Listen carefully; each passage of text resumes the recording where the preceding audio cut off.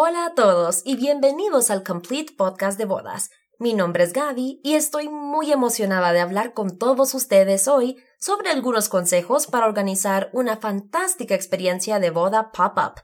Pero primero, quiero decir que realmente aprecio que se tomen un par de minutos de su día para escucharme. Siempre nos encanta brindar consejos e ideas sobre cómo hacer que tu día especial sea verdaderamente único para ti.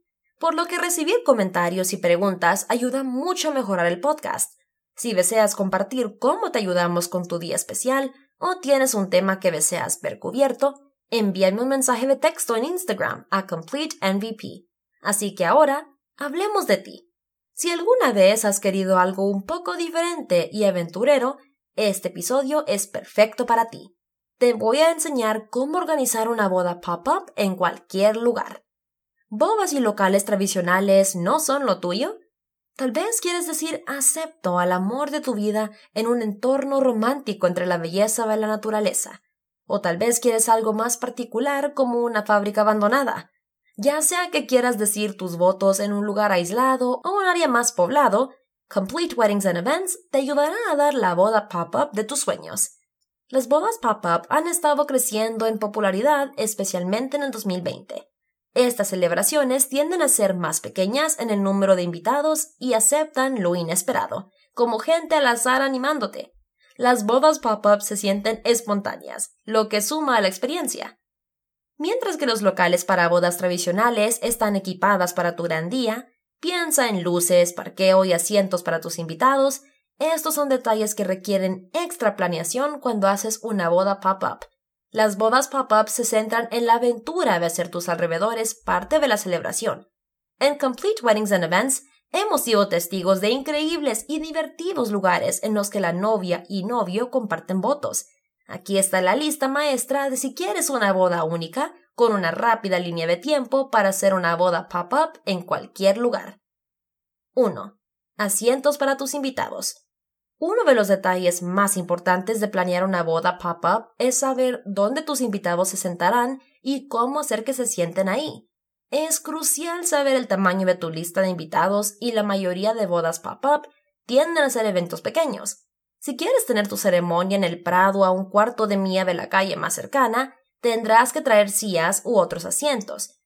Investiga a profundidad la ubicación de tu boda para saber lo que es o no permitido o si necesitas o no un permiso. 2. Parqueo o transporte. ¿Cómo llegarán los invitados a la ubicación de la ceremonia? Si te casas en tu parque favorito en el centro de la ciudad, hazle saber a tus invitados dónde encontrar un parqueo disponible.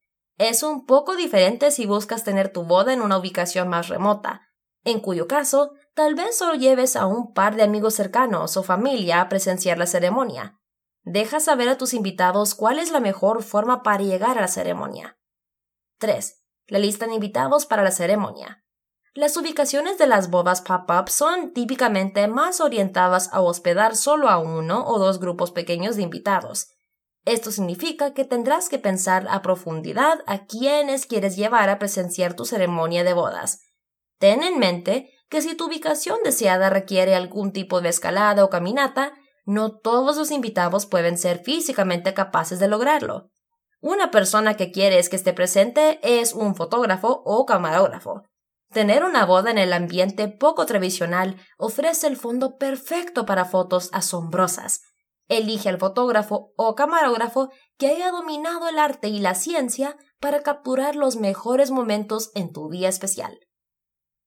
4. Flores y decoraciones de bodas. Parte del encanto de tener una boda pop-up es aceptar tus alrededores y hacerlos parte de tu ceremonia. Esto significa que probablemente no necesites mucha decoración, o incluso ninguna. Solo toma un arreglo de tu floristería local o recoge tus propias flores y estás lista. Si te casas en una ubicación remota, no querrás cargar con muchas decoraciones. Después de hacerlo oficial, ¿ahora qué?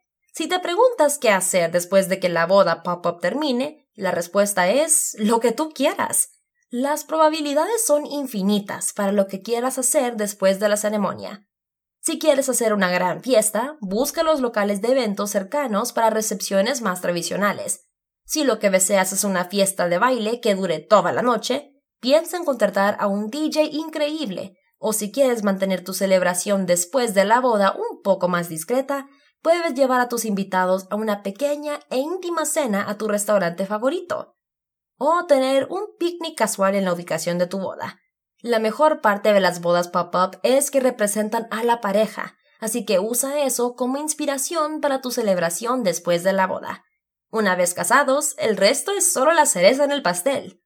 Gracias por escuchar el Complete Podcast de Bodas. Espero que este episodio te haya dado algo en qué pensar sobre cómo planificar tu día especial. Si alguien que esté escuchando está planeando una boda pop-up, no duden en compartir algunas fotos con nosotros. Me encantaría verlos. Nuevamente, nuestro Instagram es CompleteMVP. Mi nombre es Gaby y gracias de nuevo por acompañarme. Hasta la próxima.